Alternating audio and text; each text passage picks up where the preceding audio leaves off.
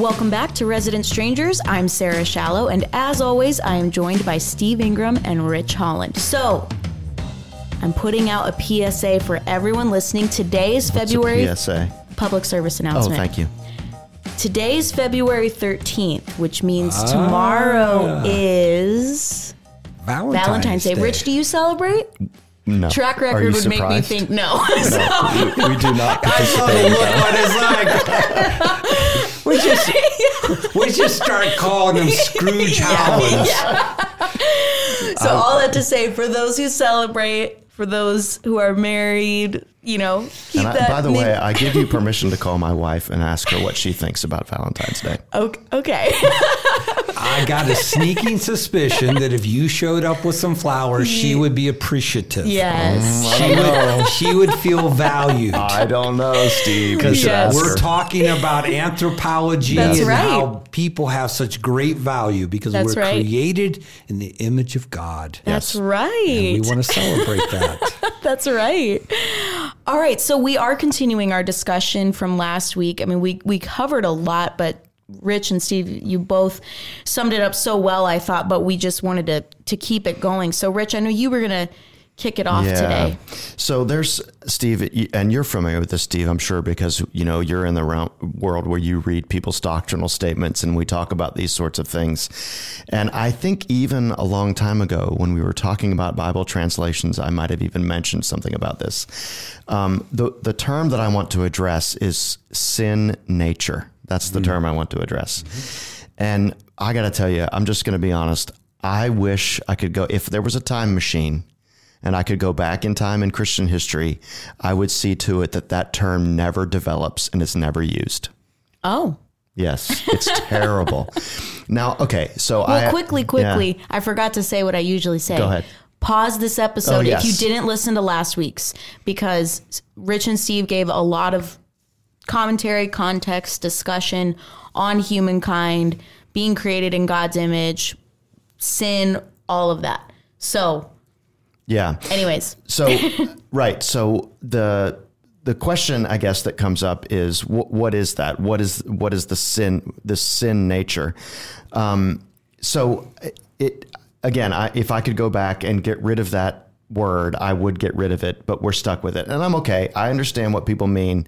I mentioned a while ago that the New International Version, it translates the Greek word that is the word for flesh as sin nature. Mm-hmm. I think that's terribly unfortunate. So I get it. We're stuck with the term.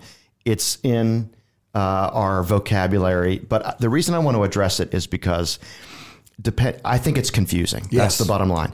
I think it confuses people and they're not sure what to believe anymore about what we are.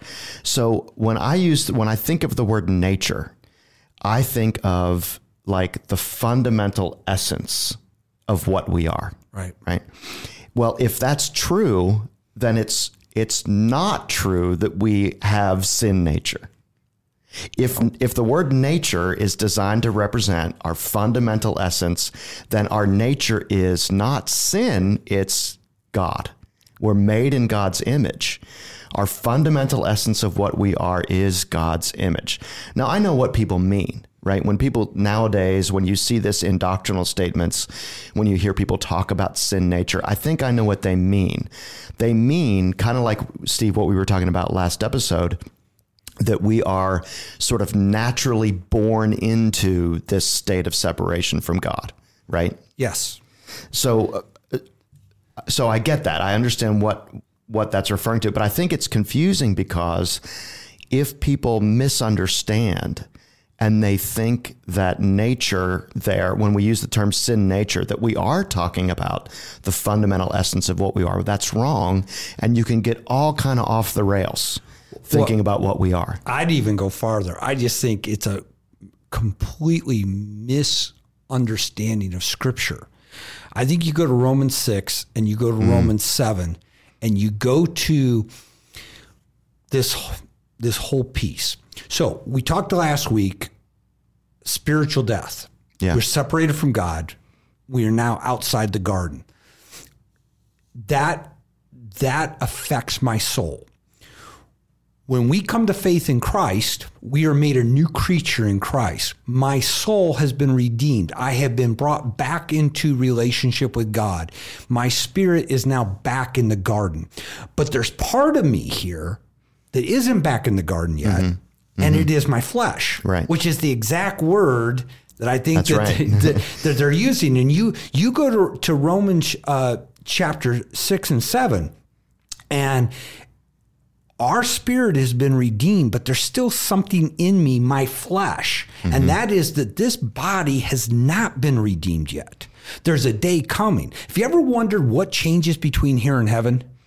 You know, we get to heaven and everything's perfect. Here, we still struggle with sin. Well, my soul has already been made new in Christ. What gets made new on that day? It is my flesh. And I believe personally that that's where sin resides, the temptations, the lust of the flesh, the lust of the eye. It resides in this body that has not been redeemed yet, and that there will actually be a day of redemption, and that's what changes between here and heaven. So practically speaking, and you guys correct me, or you tell me what you hear from people, but I think this is a major mistake that is inside of common Christian culture, is this, I'm searching for a word, this diminishing or demeaning the value of humans. It's like we generically, Christians talk about humans as if we are completely worthless, as if we're just like a worm, that we're awful and terrible and all these kinds of things. Well, the old theological term that I think adds to that is that idea of totally depraved. Yeah. Just, worm that I am, which don't think that's what it ultimately meant. It was just that we're incapable of saving ourselves. Right. But so all of that plays into it. But God places great value on every human, even those who don't know him. In fact, Jesus came and died for us when we didn't know him. We were of such value to him. Well, you think of our culture and things. It's so funny because a lot of times it seems like in our culture that it's fighting with the truth. Because if you think of our justice system, murder, taking a human life, is like the highest punishment, that you will receive for that type of crime. But then there's all these other conversations that totally go against the value of life. It's crazy. It is weird, confusing. And I don't understand how, even just from a logical perspective, whether you follow Jesus or not, it doesn't make sense. So we've got, as Christians, we have to get this right. And I've heard Christians talk about themselves as if they're this terrible, in this very demeaning ways. They talk about themselves as if they are this horrible, evil thing. And, this kind of goes back a couple of episodes now about believing what's true about us. No, we are made in God's image. Every human person carries the image of God and has intrinsic moral value. I'm going to talk about Dave Ramsey. Yes. Come on. So if you go ahead, Scrooge. Yeah. If you listen to Dave Ramsey, he has this common thing he does. Somebody calls into the show and they ask him how he's doing, and he says, "Better than I deserve." Right? I can't stand that. I really can't. And now I get it. I know what he means, right? We don't want to be arrogant. We don't want to be prideful. We don't want to think that we deserve God's blessings. We certainly don't, right? The favor that God visits on our lives is totally undeserved. The gifts that he give us, these are not things that we could earn. God is blessing us. So I understand what that, I think I understand what he means by that. But I think it helps perpetuate something that's false, that somehow I am this miserable little worm, and it's just, I don't deserve anything. You know what I mean? It's like, no, well, we talked last time when we were given the theology. God, it appears, created what we see as creation not for himself, but for man. Yeah, we have these discussions all the time with people, right? If our theology is right, Steve, we know for sure that God did not need to create. God is a perfect being in himself, and there was no need for anything else. God was complete and perfect. Yes. Right? So if that's true, and I'm pretty convinced that it is, then who is it that's the beneficiary of creation? Well, it's us. It's us. It's us. We are the only ones who benefit from creation. And so here is God doing things specifically to bless and benefit us, humans who bear his image. Yes. You think of Ephesians 1. He has blessed us with all spiritual blessings in heavenly places in Christ. Why? Because we are of great value to him. And that's so on a very practical level, this begins to touch some things. This begins to speak to why, as evangelical believers, we stand in opposition to our country stand on abortion. Yeah. Because we believe that at conception, you have life. And that life is a brand new human person. Brand new human person that is created in the image of God. He is the image bearer and therefore has great worth, value, and that we are to protect that.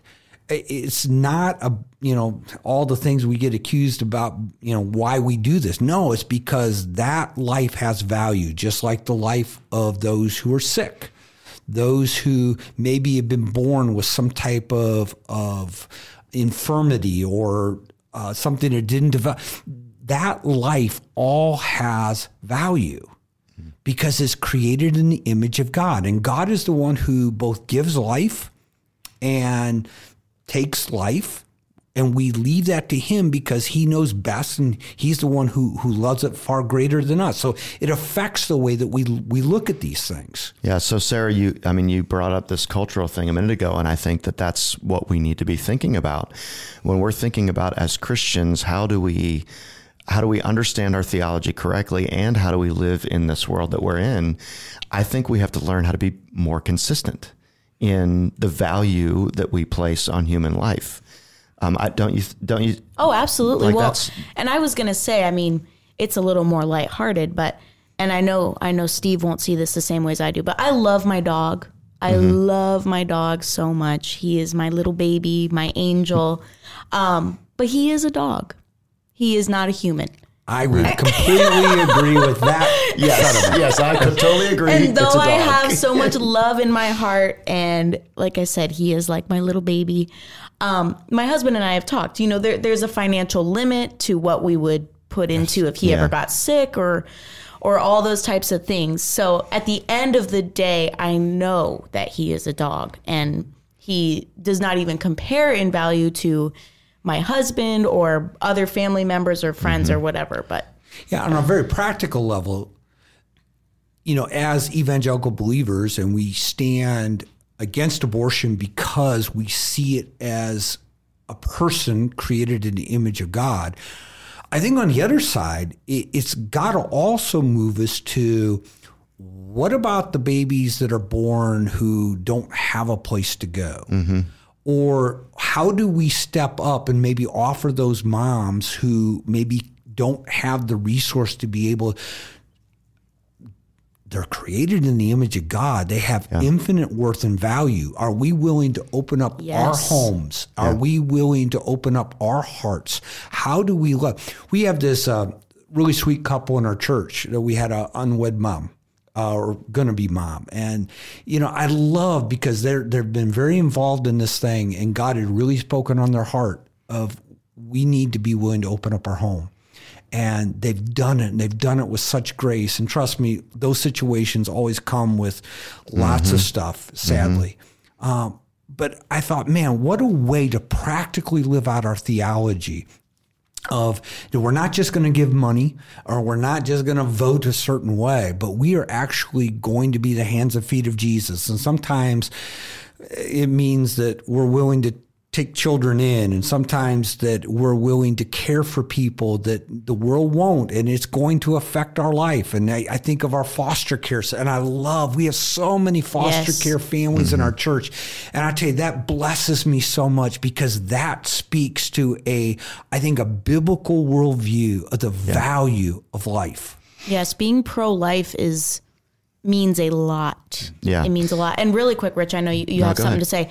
I just wanted to touch quickly.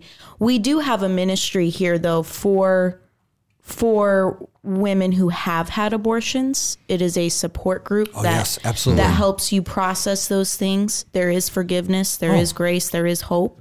So I'll link that in the show notes. Yeah, please do, because it's a wonderful ministry.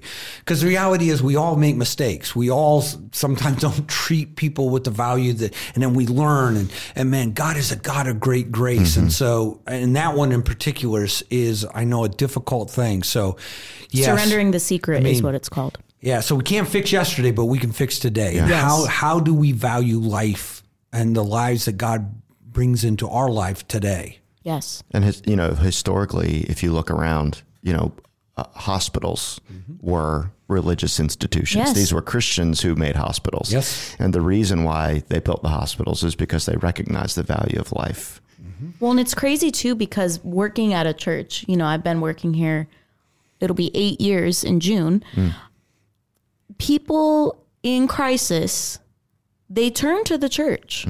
Whether they're following Jesus or not, we don't always know where they are. I mean, we try to ask those questions, but it's like in the back of everyone's mind, they know that the church will help them. So it's just, again, it's so interesting just with our culture and the way everything's so conflicting. Well, and if you ever have the opportunity to travel around the world, what you see is that so much of the work that goes on with the poor and the sick. And I think of one of our missionaries in Romania working with special needs children.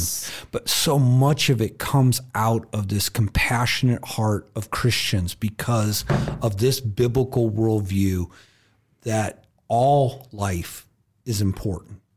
And we've got to care for it and speak for the ones who cannot speak for themselves. But it's a huge piece. Yeah, I was thinking of Mother Teresa when you started saying that a minute ago. Probably, I don't know, would you agree she's probably the most famous Christian international missionary person who's ever lived? And this is what she was famous for. Going to the places that no one else would go, ministering to the people that no one else would minister to, taking in and caring for the people that were outcasts and discarded and all that kind of thing. I mean, and so going back to that question, Sarah, about things being so confused in our culture, again, I want to say that we have to be consistent, right? So in the start of this, or I don't remember when it was, a little while ago in this episode, I don't remember exactly where it came in, but I was trying to make the point that sometimes in Christian circles, we talk far too badly about ourselves. But then it's almost like we're talking out of both sides of our mouth, because then we want to go and talk about the value of life, and we should talk about the value of life. But I guess what I'm saying is that to clear up some of the confusion, let's just be consistent, and let's say that every human ever is a creature made in God's image and is therefore valuable, intrinsically valuable. Yes. There are some competing theories about this. There are philosophers out there that there is a whole thing that philosophers deal with about personhood and value. And the non-Christians get this messed up all the time. I don't know if you've ever seen anything like this, but have you heard of people talking about persons that have functional value? Have either of you heard of that before? I'm not in the same world as you. Well, this is, but I can... The idea is that the competing thought is, no, really, your value comes from your ability to make a contribution to society, right? That's what I was gathering. And so the idea is and some people have actually done this, where they'll draw like a bell-shaped curve, and they'll say, when you're an infant, you have practically zero value. And when you're a young baby, and in fact, there have been philosophers out there who have said that infanticide is no different than abortion, and it should be allowed if parents have young children after they're born that don't have the promise of making a contribution to society. There's no problem with just sort of getting rid of them. And then on the opposite end of the spectrum, when people are very old, yes, and can no longer contribute, there's no problem just getting rid of them. And that competing theory basically says that your value is in what you do, what you bring to the table, what you contribute to society. And I can't think of a picture of humanity that's more unbiblical than that. Yeah. It's just not true. Your value does not come from your ability to meet expectations, to perform certain ways, to make certain amounts of money, or to do certain things. Your value comes in whose image you bear. So, in a very practical thing that I want to take, because I could not agree more, but I've seen Christians misunderstand that. So that when it comes to then end-of-life issues, I have to do everything I can to prolong life, with even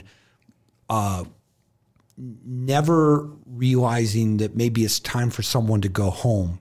So they cannot breathe on their own. They cannot eat on their own. So Rich, what would you say to someone like that? Do we have to do all of these things in order to prolong life? Or are we in the value of life understanding that sometimes it's time that God is wanting to call them home? Good job raising that question in the last 2 minutes. Well, I have a question about the death penalty too, but Well, maybe we should revisit these questions later on. I mean, I think the short answer is, this isn't, I think when we think about the ability to prolong life, we have to ask the question, what are we prolonging and at what cost?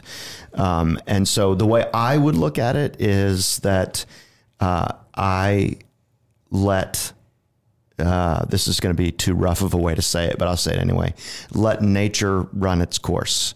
That if it's possible to save my life, then you ought to do that. If it's possible to save somebody's life, to cure a disease, to heal an injury, to restore something that has been broken or damaged, then we ought to do that. But what we shouldn't do is make use of technology to prolong bodily function alone, right? That's, I think, where you would, and that is too rough and ready. I mean, this is an enormous field of study that we could be talking about. Well, and for those who have been there, and sadly I have, that it is a hard thing.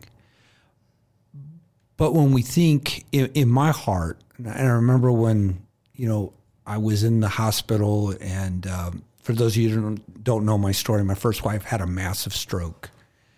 And we did everything. And she was really young. Very young. And we did everything we could. But it was very clear that, in fact, I'm not even, talk about a discussion for another day. Yeah. I'm not even sure, because they had a machine on her heart, that God hadn't already taken her home. Yeah.